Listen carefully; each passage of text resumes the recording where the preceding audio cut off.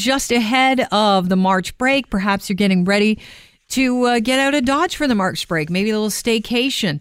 It might involve some travel. Speaking of travel, announcement this week, Woodbine Entertainment is getting a GO train station. Here to talk about it and the particulars, Jim Lawson, friend of the show, CEO of Woodbine Entertainment Group, is here. Welcome to the show, Jim. Hi, Kelly. Thanks for having me on again. Good to talk to you. So there's going to be a new GO train station built next to Woodbine's racetrack and Highway 27. It will be located on the already existing Kitchener line. I have to know, who approached you first? Was it you going to Metrolinx or vice versa? We approached them. It really is part, as you might imagine, of a master plan. So part of our master plan and approvals by the city, and of course it has provincial implications. We had always contemplated and needed mass transit, so it was part of that process. But in terms of the order, probably it was part of our proposal as our overall master plan for the site. And in the report, we're hearing that Woodbine is going to pick up the tab. What's that going to amount to? Well, I gave estimates the other day at the press conference of $75 million to $90 million. That is, of course, I appreciate as I say that it's a wide range. Yet we're currently into planning and design and what that looks like in terms of things such as elevators and under track.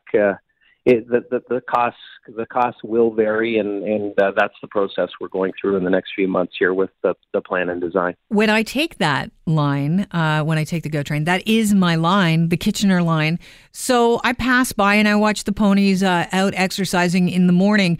So it's going to be like on the, would I be correct to say, south end of the track? Is that where that is going to be? Southeast corner. And then what would happen? Would we be looking at tunnels underneath? I mean, that sounds very futuristic or maybe bizarre, but how would you get around it? Because there's the racetrack right there.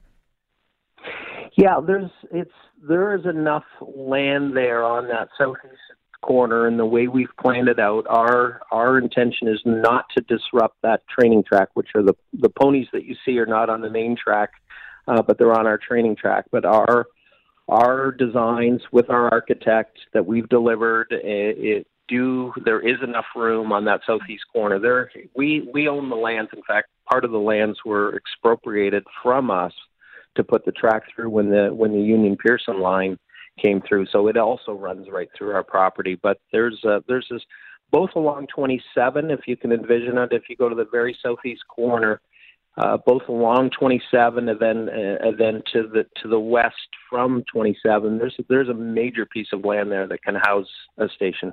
Would the proposed GO station there, I guess it's actually not just proposed, it's been okayed, is that correct? Yes. Okay, so the okayed GO station at Woodbine, how is that going to speed up your proposed development? Because you've got 700 acres that you've got some big plans for. I think it really is a major catalyst. I mean, my phone's been ringing off the hook the last couple of days from developers in terms of interests and of course, realtors wanting to bring major tenants to the site. And I think it's mass transit, the lack of mass transit to that area has been a big problem. And we have, as you said, we have 700 acres and with enormous potential. And now with this mass transit opportunity, or the mass transit becoming a reality, the opportunities that it presents means it's going to be a real catalyst. And we're well launched in terms of talking to institutions, medical, educational, and otherwise to look at the site. Yeah, Chris Creston was musing about the fact that there may be some sort of concert venue there. Is that in the works as well? Yes, and while that construction, that financing, those plans are already well in place. That construction could start as early as this spring. In fact, we've prepared the site. It looks like a construction zone as it is, and the gaming expansion and the music venue, which is 5,000 seats approximately, and one hotel, contemplated to be potentially two hotels.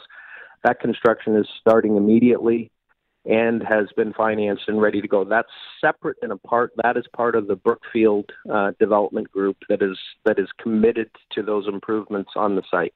Jim, I want to ask you, will Woodbine be responsible for the costs associated with closing the Etobicoke North Station? Because I understand there will be a cost associated with that. When we get the Woodbine GO station, we lose that Etobicoke North. Yeah, not part of our deal. Okay.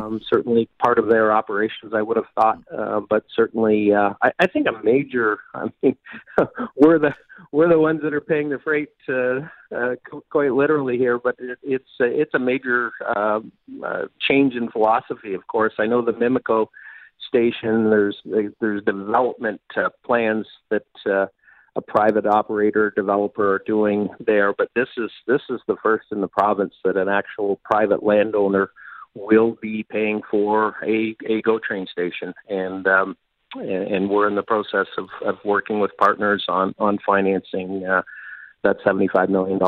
I don't know if you're going to take me up on this idea, but I like to fancy myself as a bit of a dreamer. So I know you're just working on the plans right now for that GO station at Woodbine. It'd be kind of interesting to just include a couple of ticket wickets, betting wickets at the station so that you can just hop off on your way home on a Friday and catch the next train out. Place your bet, take the next train out. We will take you up on that, subject to our friends, the regulators, as to what they have to say about it. We're, in fact, our whole site, the 700 acres, we have those dreams ourselves. All right, listen, it's always a pleasure to have you on the show, Jim. Got to get out to Woodbine one day and actually meet face to face, but it's always a pleasure to have you on the show. Love to have you out. Thanks for having me on.